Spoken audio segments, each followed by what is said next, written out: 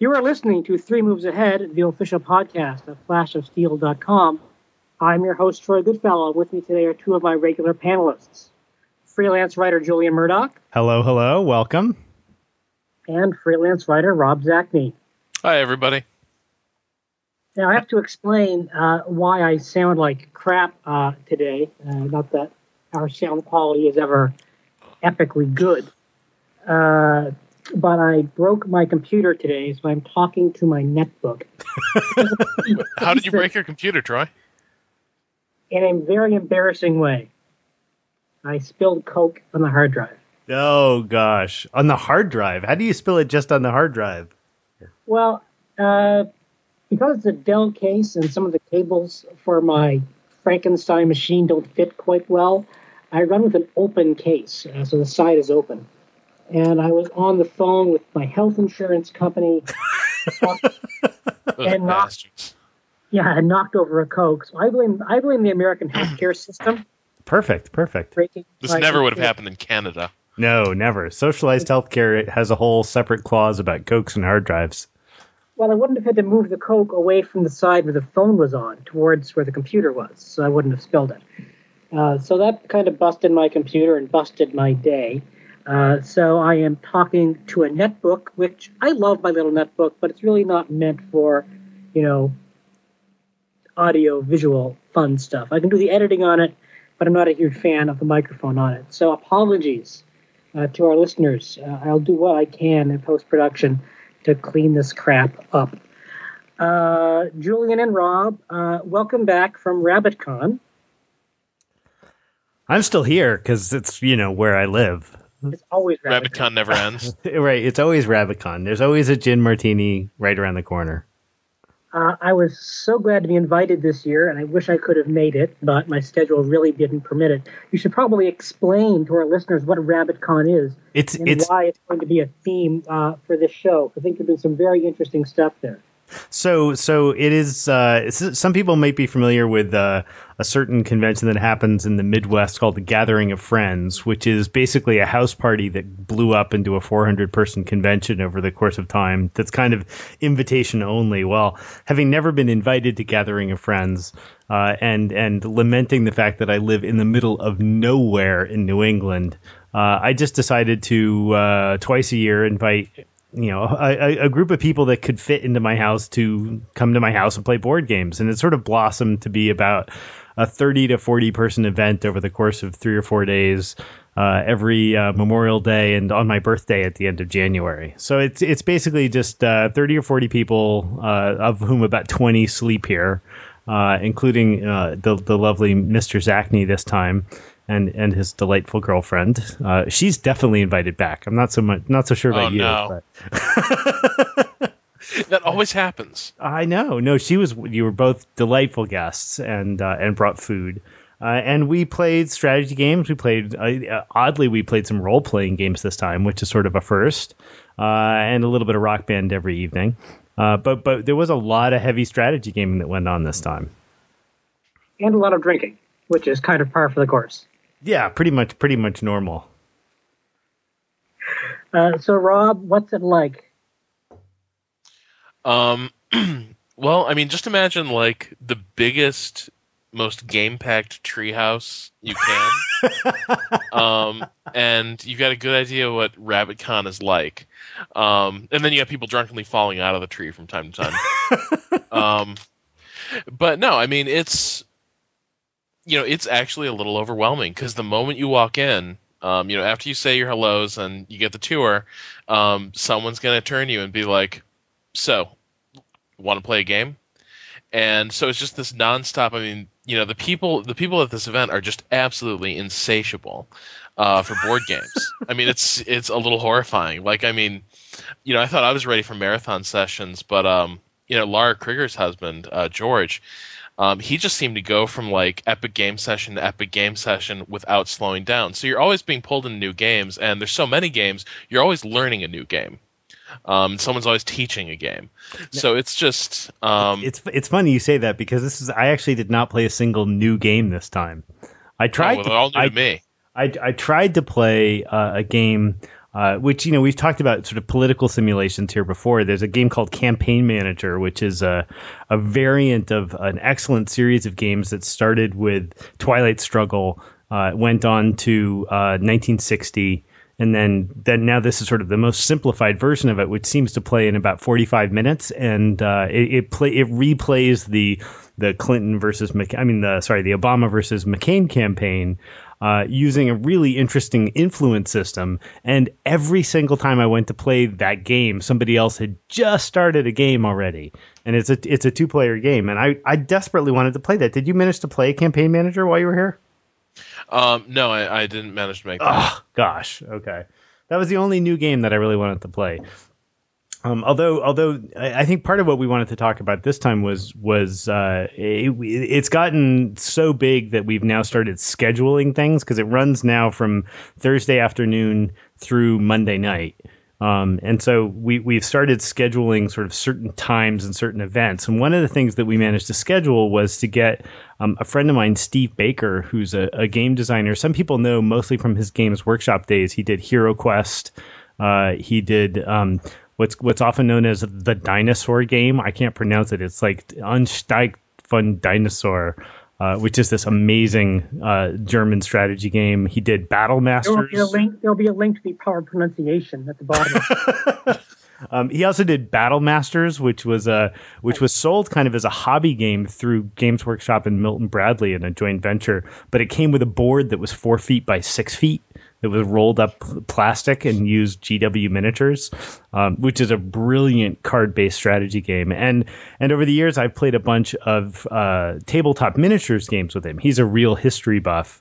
And I managed to convince him to come out this time and run a really unique sort of quasi role-playing strategy game set in the Revolutionary War on a standard 4x6 tabletop miniatures setup.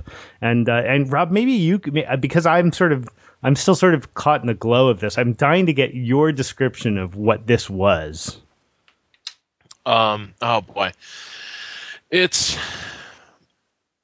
Well, I mean, yeah. So you had a scenario set up on the board, but it wasn't really a proper miniatures game. It was more like it was a one-on-one role-playing session where Steve was basically the game master, and the player was a junior officer in the Revolutionary War, trying to lead a detachment of Patriot troops up to a fort along the Canadian border that was besieged by British troops.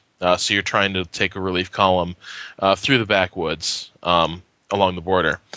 But the interesting wrinkle is that the setup is a Revolutionary War adaptation of a book that was written a little before World War I, right, by a British officer? Yeah, right after the Boer Wars. Right. Called Defense of Duffer's Drift. And the conceit of this book is that it's like a military Groundhog Day. This officer keeps fighting the same battle, reliving the same encounter again and again, and he keeps failing in different ways each time. But every time he fails, he wakes up, and it's just before the battle. He gets his orders, but he remembers, and he learns lessons from his previous failures. So to translate that into this game we were running, each of us who was involved took a number. Julian, I think you were number one, right? I was number one, and it was cool. It was explicitly explained that I would die very quickly, which is pretty much what happened. My session lasted. We each had a 15-minute window to try to crack this scenario, and I was wiped out. Or rather, I should say, my troops were routed, and I suffered 40% casualties as we ran through the woods like screaming children in 8 minutes. So, can you explain the setup for this battle in some detail? So sure. It was the idea was that you were playing this as he said, this sort of newly minted Revolutionary War commander. I will apologize for not getting unit types right, but you were coming at the end of a long day's march. And you were entering the fields of a farmer. You had a total force of some 200 or 300 units, about a third of which were actual regular troops, although not veteran troops, and about 2/3 of which were very rough militia. And you had one gun. and that was that. And you had some Indian scouts. That was the entire scope of your forces, and you had 1 day's journey left to go to I think just to hold a fort, some objective that was still a day's journey off. So you were forced into the situation of figuring out the right place to encamp for the evening, and fend off what you believe to be some British presence in the area, but you didn't really know much about it. And so you had the setup was the farmstead that you were coming into with cornfields and some rough terrain and a ridge line that looked obviously strategic. And that was it. That was how it started. So my experience, I pretty much got the exact same description that I just gave you and a set of units, and I had some terrain to look at. And actually I can post a picture to what the initial setup looked like. And great. And so initially, basically, you're sort of like a role-playing game. There were no rules initially, right? We were just sort of trusting in Steve to adjudicate a fair scenario. But we were, in fact, moving miniatures around. And basically I said, okay, well, it's clearly too late to get the next 8 miles we need to get because we're going about a mile an hour with the artillery. I go and knock on the door and ask if we can, purchase some provisions from the farmer and bed down for the night, like Revolutionary War troops did all over the Northeast.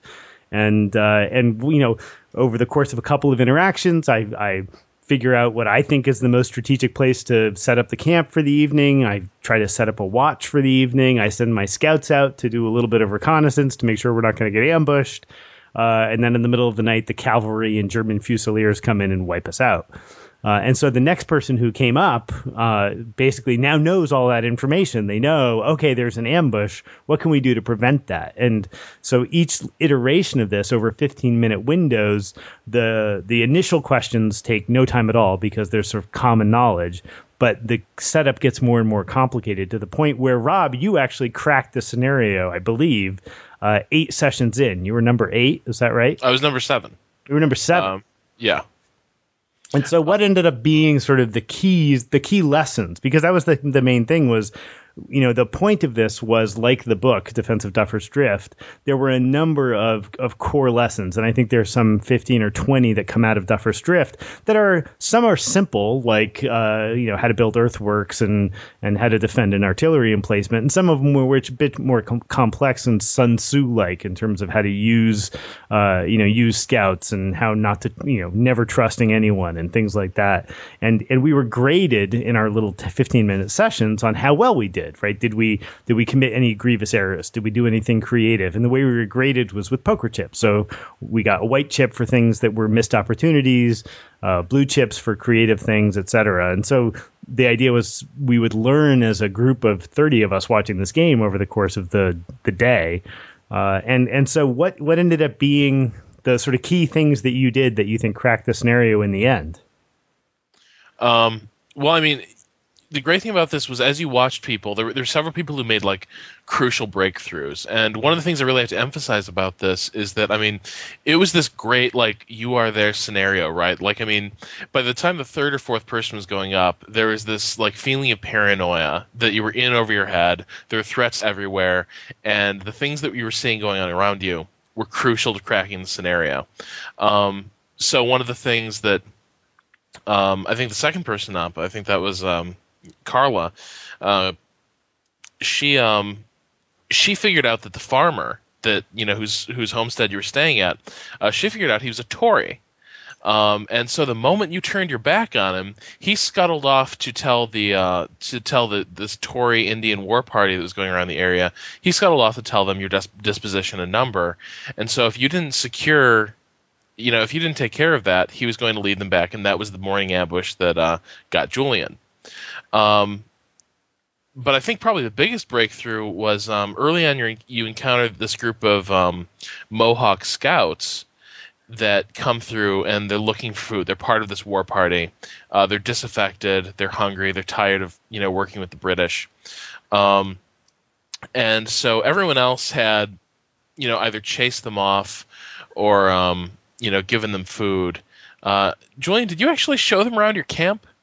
No, I didn't show them around the camp. Okay. Did somebody actually show them around and say, I think somebody did. We have 47 shots for our cannon. Somebody brought them in, I think, and fed them and then sent them on their way. And they gave all the information. But anyway, so Lara Krieger stepped up to the plate, and Lara Krieger, who was on our gender gaming podcast back in January, one of my favorite writers and people in the business. Right, and she just went pure gangster on it. Did she? I missed her turn. Did she just shoot them in the head on sight? She did. She turned to her Seneca scouts and said, "Do we believe these Mohawks?" And the Seneca just said, "Never trust a Mohawk." And so she killed them dead right there in a pasture, and just left them there overnight. But she was still getting this ambush. These Hessians would show up. So yeah, I mean, there's several breakthroughs, and it was important to watch and figure out what was going on and build on other people's success. So I mean, for me, the big key was, but by the time I stepped to the plate, most of the early moves had been settled. We knew how to deal with the farmer. The Indians, the morning attack wasn't happening anymore, but we were still getting pincered between British regulars and Hessians. So what I figured out was that, and this is where I sort of relied on, just what I know of, how wars were fought along the frontier, the American frontier. I decided to negotiate with the Mohawk scouts, and I actually managed to bring in the war party and feed them and get them to declare neutrality. And so they just left. And that changed everything, because that meant the British had no idea I was going to be there dominating this ridge come morning. Well, but now, so how is that different than just shooting the Mohawk party dead? Well, okay, because one of the things Steve had done is he had basically every case he could foresee. He kind of had decided in advance what the consequences were going to be. Right. And the Mohawk were really the key to the scenario. If you fed them and let them go, they would just go off and tell the British everything about your camp, and you get stabbed in the back. Right. Right. If you shot and killed them, people would come looking for the scouts that went missing, okay. and they would find the bodies, they would see your camp, and they wouldn't attack with the Tories and other Mohawk because they didn't have the strength to attack. But they would go tell the British that you were there, and that's why you get pincered every morning. But if you actually negotiated with them like I did, you actually got them to bow out of the war.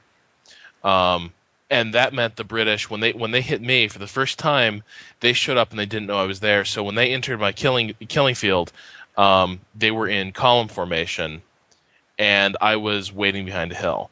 The other important thing that we learned was everyone else had made a camp, and there's all these camp. There's the camp miniature set, obviously, and these beautiful white tents and everything. But what was happening was every time people made a camp, you can see white tents through the forest pretty well. And so I didn't even think about that. Right. So the skirmishers, they'd see you long in advance. So I was the first person to negotiate with the Mohawk and to not set up a camp. And I pretty much staked everything on meeting them along that ridgeline. And from that point, I just employed a pretty standard reverse slope defense. So my troops were hanging out just behind the crest of the ridge, so that the British would come right into range, and then I'd bring all my troops, like at Waterloo, right? They come into range, and then my troops step over the ridge and open fire. Right. So yeah, after I was done with the scenario, we had met the green chips were for stuff that you had to do. These were like the proper lessons that you learned over the course of the scenario. By the time I finished, we had learned all the lessons we could. We'd done about as well as we could expect. Awesome. So the thing that part of the reason go ahead. So part of the reason I thought it would be interesting to talk about, I mean, it's a little hard to sort of visualize this scenario, but the idea of this sort of iterative learning that happens in strategy games struck me very keenly in terms of how we play video games so much, because so many of the really great, certainly historical video games we play are just about recreating these pivotal sort of lesson-bearing moments in history, right? I mean, that's so when we were talking about the Civil War and Gettysburg, right? I mean, one of the most documented combats in history, yet we play it over and over again as if we're like extracting one more nugget for the next time we go out. And also, I mean, in kind of a bad way, the iterative design is also what you see in a lot of real-time strategy story-based campaigns. You're walking your hero or units through quite nicely. Oh, surprise, there's an ambush. Oh, surprise, minefield. So you have to prepare for that because it's a puzzle that the designer has set up. Right, exactly. And the difference is that when you're doing this against the AI, you're doing this against the scenario designer who is, in the box, as it were.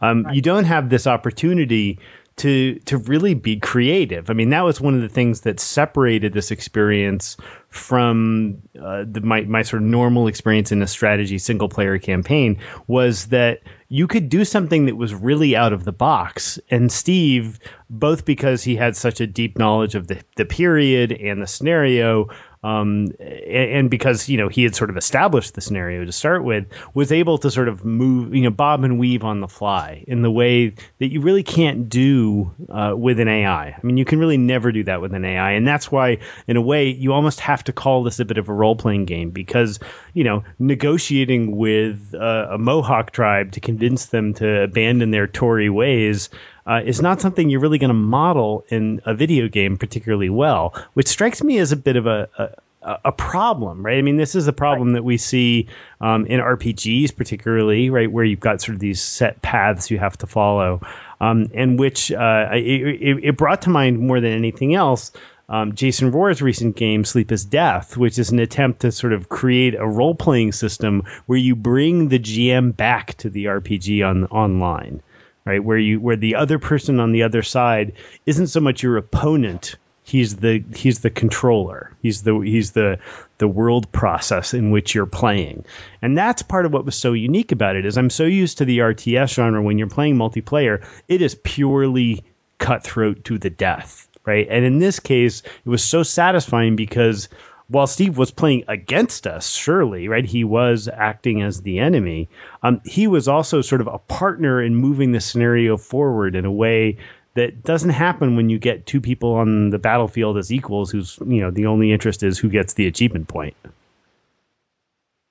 So how did the role-playing mechanics and the war game stuff work out? I mean, did you role play the war game as well, or did you actually die roles there? You set up a strategy, and you would decide, okay, that's a sound tactical move that actually works. That's definitely what he did. The comparison I made after the session was over, you need to almost think of it as like a staff school exercise. Like a military academy or something, where right. you're not rolling dice to adjudicate everything. There's basically an instructor present, and that's Instructor Steve, who basically knows what can work here and what can't. The original Prussian Kriegspiel. Right, exactly. So yeah, you're not leaving this to the odds. The instructor knows what's going to work, and based on what you tell him you're doing, and how you respond to events, he can tell you how things turn out. And it's clear enough. Like he knew the scenario backwards and forwards. He knows the period backwards and forwards. So, you didn't feel like you were getting chipped. You didn't feel like you were getting, screwed by a bad, GM, because obviously he was just, skipping to the bottom of the page, right? This is what would have happened, and you trusted his judgment implicitly. Right. So you didn't feel like he was basically scripting the entire thing, like he was listening to what you were saying, and then he was just sort of running it through in his head. Right. And there were a few moments I saw. I think this happened with when Sean Sands, who had one of the critical breakthroughs, he actually forced him to reset the board because he sort of moved it to the point where we were now surviving the night, and now we were having to deal with the field engagement, which was the part that you sort of came in and cracked the last piece of, right? So, and I think Sean was maybe fifth when he came up. He's Elysium from Gamers with Jobs. So he sort of cracked the initial role-playing part of it, which moved it more into sort of more traditional unit management and establishing what the forces would be for the battle. And when that happened, you could see Steve sort of had to step back and regroup a little bit, because there had been a couple of creative things he hadn't really thought of that probably would have been difficult to adjudicate. And I watched a couple of encounters where people had tried to, they tried different ways of positioning the gun. They've tried different ways of protecting their flanks. Hiding in the cornfields, etc. And these were all cases where it would have been very easy to feel as the player like you had been robbed. Like, wait a minute, that was a great idea. What do you mean that doesn't work? But in every case, because of sort of his mastery of the scenario and the true strategic context of the day, it completely made sense why you'd failed. Right? You didn't feel like, oh, well, if I'd known that, or that's not how the rules are supposed to work. And because this thing was framed entirely as like a learning exercise, an iterative learning experience, it didn't really matter, how things, it didn't matter if you saw the mechanics of how things would play out. What mattered was drawing the right lessons from the last guy's encounter, listening to what Steve was saying and getting the right hints. But part of what was so fascinating was from a game design perspective was we actually did end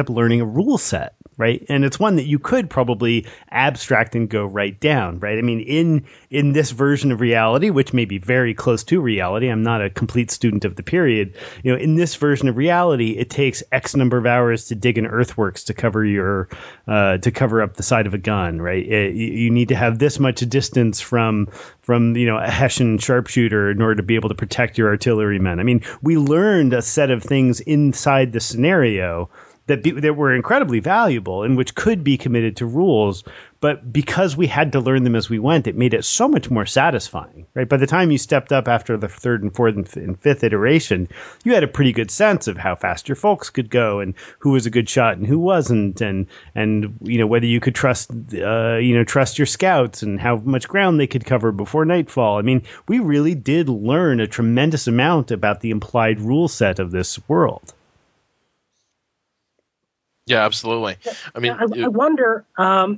We talk about the issue of players being cheated by a GM, and this happens a lot in role-playing games. It happens, the issue of where the DM sees sees the players as somebody to defeat with his mastery of the game. Exactly. Yeah. Which you see a lot of the time in bad dungeon masters, bad game masters who take on an adversarial role.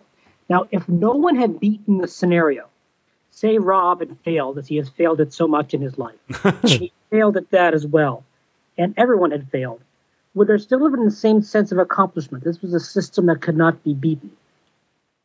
To me, it didn't feel like a complete Kobayashi Maru scenario where it was unbeatable and it was only about learning the lessons in the face of defeat. I mean, it didn't feel like that. Because it did feel like we were getting closer with every iteration. I mean, I took the bullet and went in first because I kind of wanted to kick things off and have everybody have fun with it and didn't want anybody else to feel totally gypped. And I've also played enough games with Steve that I knew it was going to be fun no matter how it happened, right? No matter how quickly I got slaughtered. And so I can imagine if your only experience was you just had that first 8-minute encounter and then walked away, you would have felt gypped. But part of what was so cool about this was the observation experience. I mean, I spent hours just standing on the stairs looking down at this board, sort of watching people interact with the scenario and seeing how they thought about things. And I mean, this unfolded over 4 or 5 hours. I mean, it was the course of a day for the most part. And so even if I think we had failed to completely crack it, I think it would have been a satisfying puzzle experience. Just kind of like, doing 90% of a crossword can be a very satisfying experience. And just because you didn't know what the capital of Botswana is doesn't mean you're a bad person. Well, I'd also say too that, I mean, yeah, even if we hadn't cracked it, when people miss steps, interesting things still happened. It was cool seeing what a different mistake, how that would affect how things went down with the morning battle. So I mean, even there was like a reward in failing because it was exciting to see, how you failed. The other thing is that, yeah, I think if we hadn't maxed out the scenario, if we hadn't beaten it, provided I think we'd still felt like we've been making progress and that there were solutions available to us, I think everyone was having a great time. I don't think that would have gotten old. I think part of the feedback mechanism that made that the case, and this is something I would really love to see more in video games, is the sort of mastermind color system of grading your performance, right? Where we got to see, okay, well, we don't know exactly what we did wrong, but we know we made one critical mistake, had 3 creative moves, did 9 things right, and had 10 missed opportunities, right? So that, knowing that there were obvious missed opportunities, knowing that you did do something creative that was unexpected, that in and of itself was really satisfying. And I was always intrigued to go to, like, as somebody's turn was wrapping up, to go over and sort of watch the dissemination of the score and be part of that conversation when people were saying, oh, wait a minute, we got another blue chip. We did something right that was unexpected. What was it? Like, what was that we can reproduce? Or, oh, we made one critical error. Is it obvious what that error was, or do we really need to have a big conversation with 5 people and try to figure out what we did wrong? That was incredibly satisfying. And that's the kind of feedback that you just don't get from video games. And I've been trying to rack my brain for the last 2 days to come up with examples of strategy games that I felt had really good teaching systems in them. Chess Master. Like that. Okay, well, chess was the only thing I could come up with. But, I mean, have we seen it in any historical game that I just missed where you feel like you learned as much by failing as you did by winning? Well, I mean, I like the Great Battles of History series. Did a very good job of teaching you, what they thought ancient warfare looked like. And it's a very controversial series and controversial modeling of ancient warfare. That their computer games and their board games do a very good job of, teaching you a system so that you understand,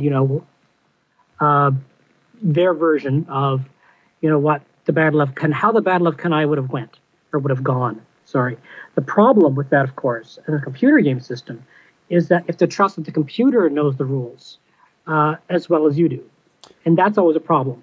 I'm sure if I was a human player who understands it, a human player is much less likely to, for example, expose his phalanx flank than a computer is. And that was one of the big problems with the Great Battle series, is the AI just could not fight the battles. And their phalanxes were brittle because the GMT guys argued, the phalanx was strong at the front, but exceptionally brittle.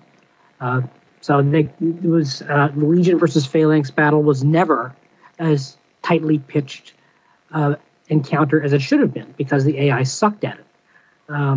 But aside from that, I mean, they're very hard pressed. You think of a game that teaches through its system. I mean, there are lots of games with great manuals that teach you. Right.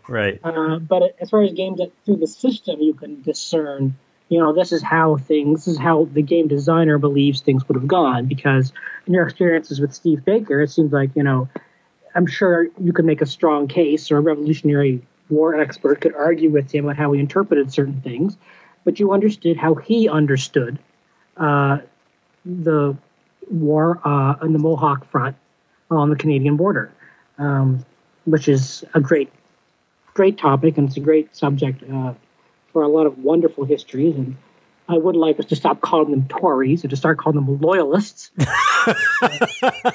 Oh, hey, Troy, good news. Good news. In my iteration, when the Mohawks came back and announced they weren't going to join me, but they brought me a big bag of Tory scalps. So, I mean, it was excellent. They gave me a little parting gift. Against humanity, against loyalists to the king. So, I mean, it's tough to think of games that actually teach through their system. Partly because computer game designers really aren't that much into that anymore. Now, maybe it's one time there was, and even then, they're very rarely teaching historical lessons or teaching other types of lessons. For example, I mean, Chris Crawford, Balance of Power. There's a game whose system taught, nuclear war can't be won, that you have to respect the other guy's sphere of influence, pretty much no matter what. No matter how horrible you think the communists are, you just don't go poking around in Czechoslovakia because that's going to start a war. Pretty abominable politics, but I mean that's the lesson he was teaching through his system. What about the idea of having the non-combative GM in these experiences? The sort of Jason Rohr RPG environment, because that was the other part of this that was so satisfying, was that I didn't feel like I was trying to beat Steve at his own game, right? Because I have this problem frequently because the denizens of Rabicon tend to be very well versed in one thing or another.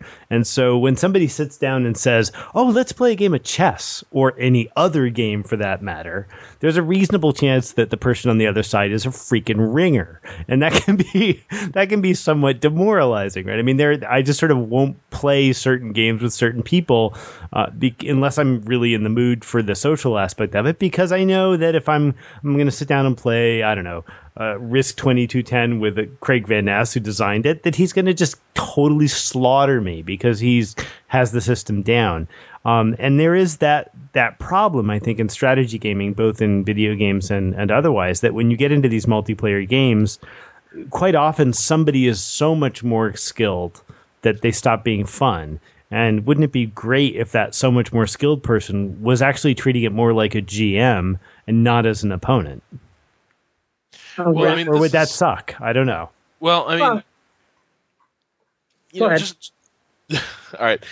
No, just I mean, I don't think we can. I think we have to be very careful talking about Steve Baker's game as. I mean, it's definitely far more an RPG than it was a wargame or strategy game. Mm-hmm. I mean, it was an RPG with wargamey elements, but I mean, even the lessons you learned were pretty much like, I mean, this is what an officer would do in that period. For me, the question is, why don't we see more games in that vein? One thing that MK was telling me the next morning when I sort of explained what game we'd all played the previous afternoon, she had the idea that if you could do some sort of Sleep is Death meets like Total War or something, where somebody is in charge of setting up the scenario and playing one side, but also lets you do all that stuff that just can't be systematized too well. Interrogating the locals, talking to your junior officers. If you could have that sort of system, I mean, how exciting would that be? Yeah, absolutely. I mean, I think that would be awesome. I mean, I think that blend is missing, right? I mean, you sort of said it's not really a strategy game, it's an RPG with strategy elements. I agree with that, but it was also freaking awesome, right? So where are more RPGs with strategy elements in the online world, right? Because let's face it, the kind of thing that happened here is the kind of thing that happens once every year or two. You're not going to do that every weekend. But man, would I love to, right? I mean, I'd rather give my $15 a month for an experience like that than to World of Warcraft. Oh yeah, absolutely.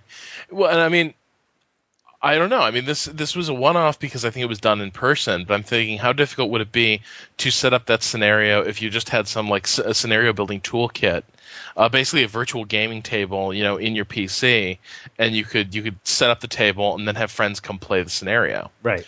But to go back to the teaching thing, I really like to single out, Chessmaster, I think, is worth examining. We haven't really discussed it on the show, I don't think. But one of the... Because chess is boring. What? Because chess is boring. Heathen. Oh, my God. You're a heathen. We're called 3 moves ahead, Troy. Yeah, I know. Okay. Anyway... I am aware. Anyway, so the thing about like Chessmaster, I mean, what you get with that game is this incredible teaching tool. And yes, the game has it easy because you're dealing with a very clearly defined space that has these pieces that can only move a certain way. It's very easy to sort of lock down all the variables in chess. Just in chess, you see how the pieces come together. And obviously, people have been studying how to make computers play chess for years and years to get that experience to draw on. But one of the things I love is that when you play that game, the computer is recording everything that happened. And so after you finish, you can hit a playback option, and you can walk away from the computer, and you let the computer analyze the living daylights out of your game. You can have it spend up to 2 minutes examining each turn. And when you come back, it will give you a post-game analysis that's actually pretty good. It's really good. I mean, I'm not a brilliant chess player, but I am definitely somebody who plays, I don't know. I mean, if I had to guess, I play 200 games of chess a year between virtual and real people online and playing Chessmaster on one of the 75,000 platforms it's been released on. And its analysis of what you've done wrong at any given point in time is probably the most valuable feature of that game. Oh, yeah. Because it doesn't just say, oh, well, you moved your knight here and that put your queen in jeopardy. It actually talks about like things you could have done instead. Well, and it shows you the complete like line of play. Exactly. Each mistake you made, it says, well, here's what you opened up for your opponent, and here's what you could have done. And if you'd done this, here's how that would have played out. And, with most war games, for instance, all you get is, say, a turn limit, right? Where if you're doing really well, you can get this scenario done you can meet your objectives in like 8 turns. And if you do middling, you can do it in about 15. And if you're just craptacular, you can get it done in like 20. But it really doesn't tell you anything beyond that. At best you'll get a hint that there's an optimal solution somewhere in there, but it gives you no idea how to reach it, and it just lets you sort of flail around there. And it also doesn't really teach you why the things you did were mistakes.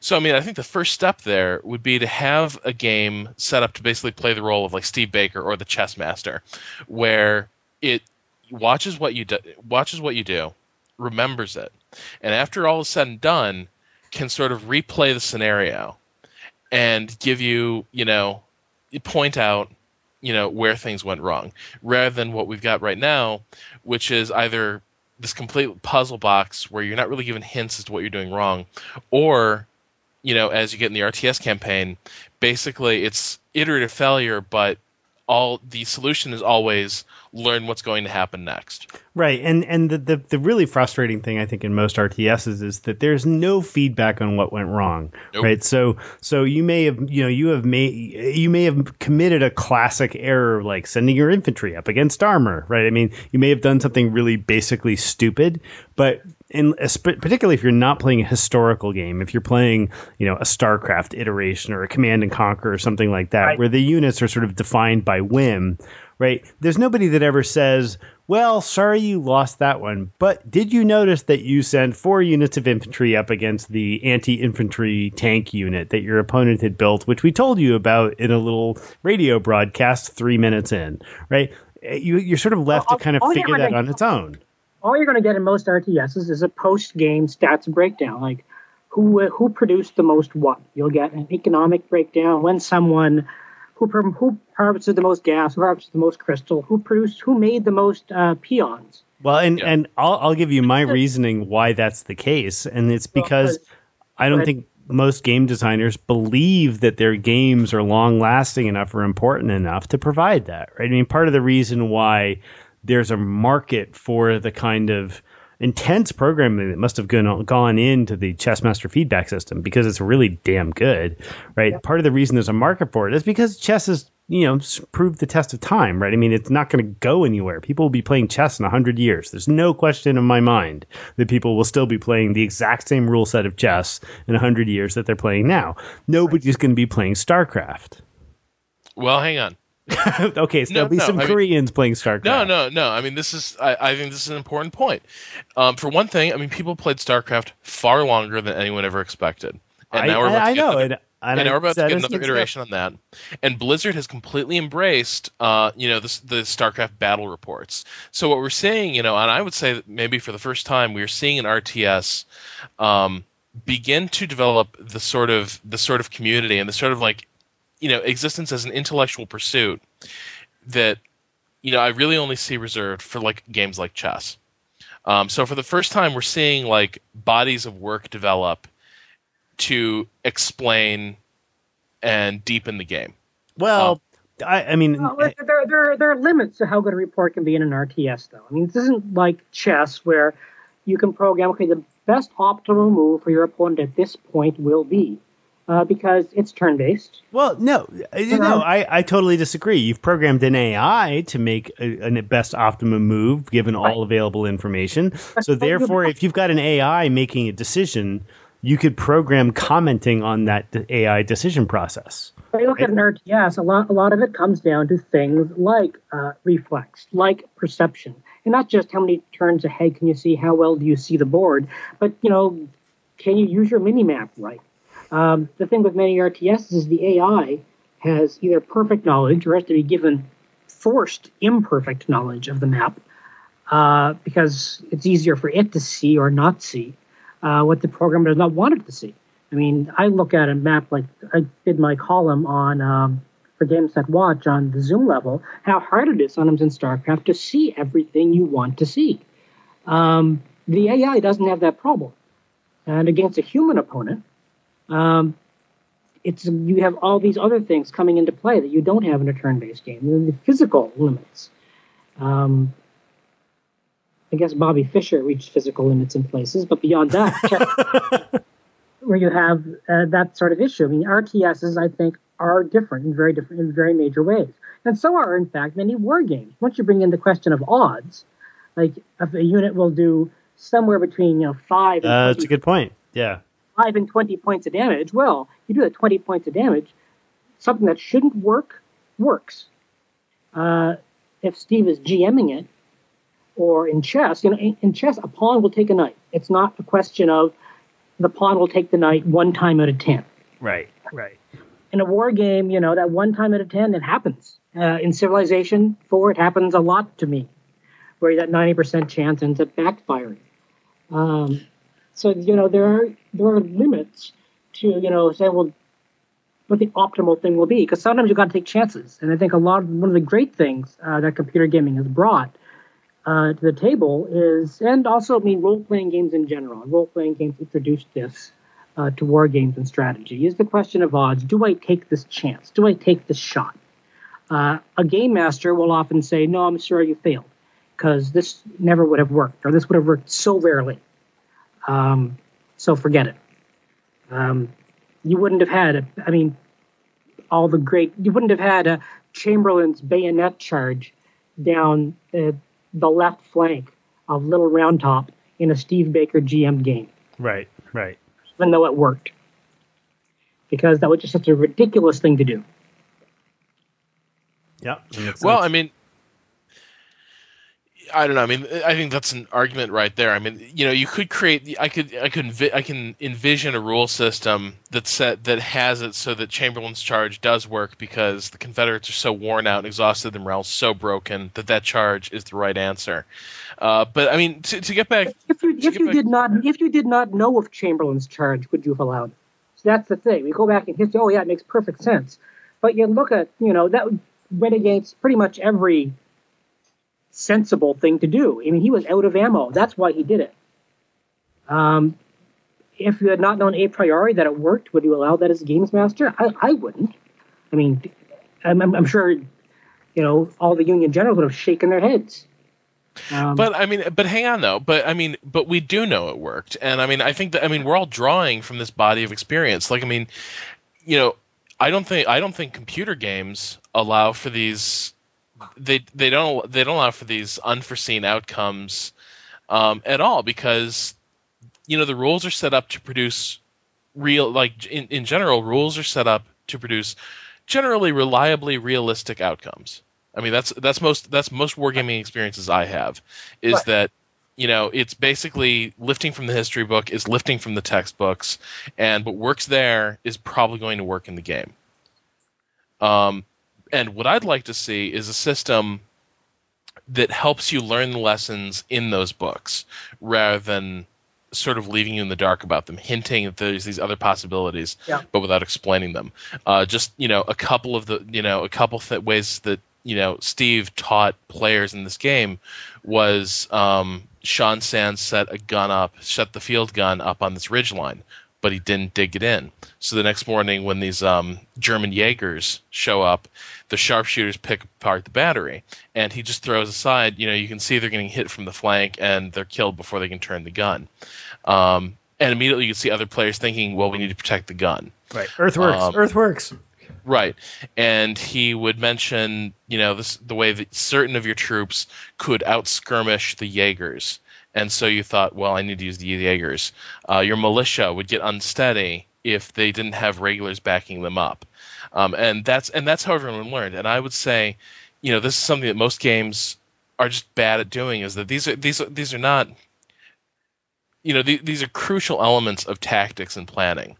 And the first step is to have, a game or somebody step in there and be able to highlight, did you notice here in this game when this unit got cut to shreds?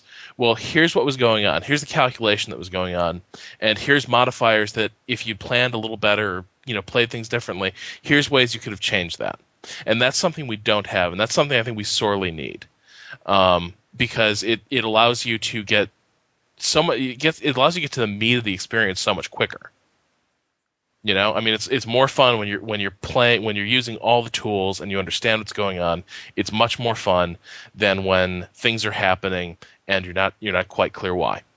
Well, this goes back to our tutorial discussion last week or a couple of weeks ago. One of the issues is games are not very good at teaching anything, let alone, even teaching how to play the game itself, let alone any master lessons about tactics or even basic lessons about tactics, unless, you walk in with some knowledge already. I think of great GM systems. I think we can't conclude this podcast without mentioning Neverwinter Nights, the first Neverwinter Nights, which had an amazing GM system for a role-playing game, which some people adapted for actually teaching about historical moments, because you could adapt it so well, you could mod it so clearly and carefully, and you could do a DM system or a virtual world type thing. There's even one set in the Revolutionary War, actually, to be honest. I'm not sure how far along they got with that. So the tools are kind of out there, but even BioWare gave up on that because there wasn't enough interest in actually doing it. There wasn't enough money to be made in it, because these tools are expensive to do right. And I think that's a great idea, and I really wish I could have been there. That sounds like it was an amazing experience. So maybe if I make the next RabbitCon in January, Steve can do something just for me. I'll pass it on. Well, one last thought I'd like to add on to that. Yep. Is that I wonder if part of the problem we see afflicting a lot of war games, strategy games, is that there's this play set approach that's taken with them. So many war games are designed to have so many different scenarios going on within them, that there's so much you can do in the game, and you don't actually see a lot of games that really focus on just a handful of scenarios where there are clear right moves and clear wrong moves. I'm thinking of the way, like Sid Meier's Gettysburg, each stage of that battle is sort of plotted out. Now, there was no teaching tool, but couldn't you easily imagine in Sid Meier's Gettysburg, that Sid comes out or something, and it's like, which he does in his games, just a little pop-up with Sid. Yeah. Right. Like, did you see that they performed a flank march along this river and you didn't see them because you didn't have pickets out there? Did you notice that? I could easily envision that system. But the thing is, not many war games seem to be designed to have that sort of intimate relationship with a scenario that you get with a GM'd experience, or that you get with a game like Sid's Gettysburg. Yeah, I agree. And I would go so far as to say, even ridiculously simplistic games, like basic puzzle games. I'm thinking like, I don't know, Tetris and Puzzle Quest and all these sorts of simple games where you do have these incredibly simple systems that would be easy to put some sort of basic teaching stuff in. They don't, right? Everybody who's played enough Tetris knows, okay, well, if you stack something up and you leave a four tall, one wide column, you're setting yourself up for big points when you finally get the column piece, right? These are things that never comes. It never comes when you need it most. But even as you're setting these things up, these are teaching opportunities, and sometimes I come back to my point. I think a lot of game designers don't actually believe their systems are important enough and have enough longevity to try to teach effective play. And I think that teaching effective play is not a sin. I don't think that you should expect your players to learn every tweak and then go to the internet to learn the ones that they missed. Great. Well, it sounds like RabbitCon was useful and educational, and you're planning some sort of Gen Con thing this year. I should try to get to in the fall. Yes, I will. I will absolutely be at Gen Con. We will for sure do some sort of 3 moves ahead / RabbitCon / Gamers for the Jobs meetup, something or other there, even if you're not there. You can't do it without me. Next week we have a pre-E3 show where we're talking to 2 public relations professionals in strategy gaming. Where we talk about the current marketing situation for strategy games in this gaming environment. How is it done? As a genre declines, how do you reach the market? And as the media environment changes, how do PR people respond? Julian, Rob, thanks for being here. Thanks for having us. Thanks for having us. Good night, all.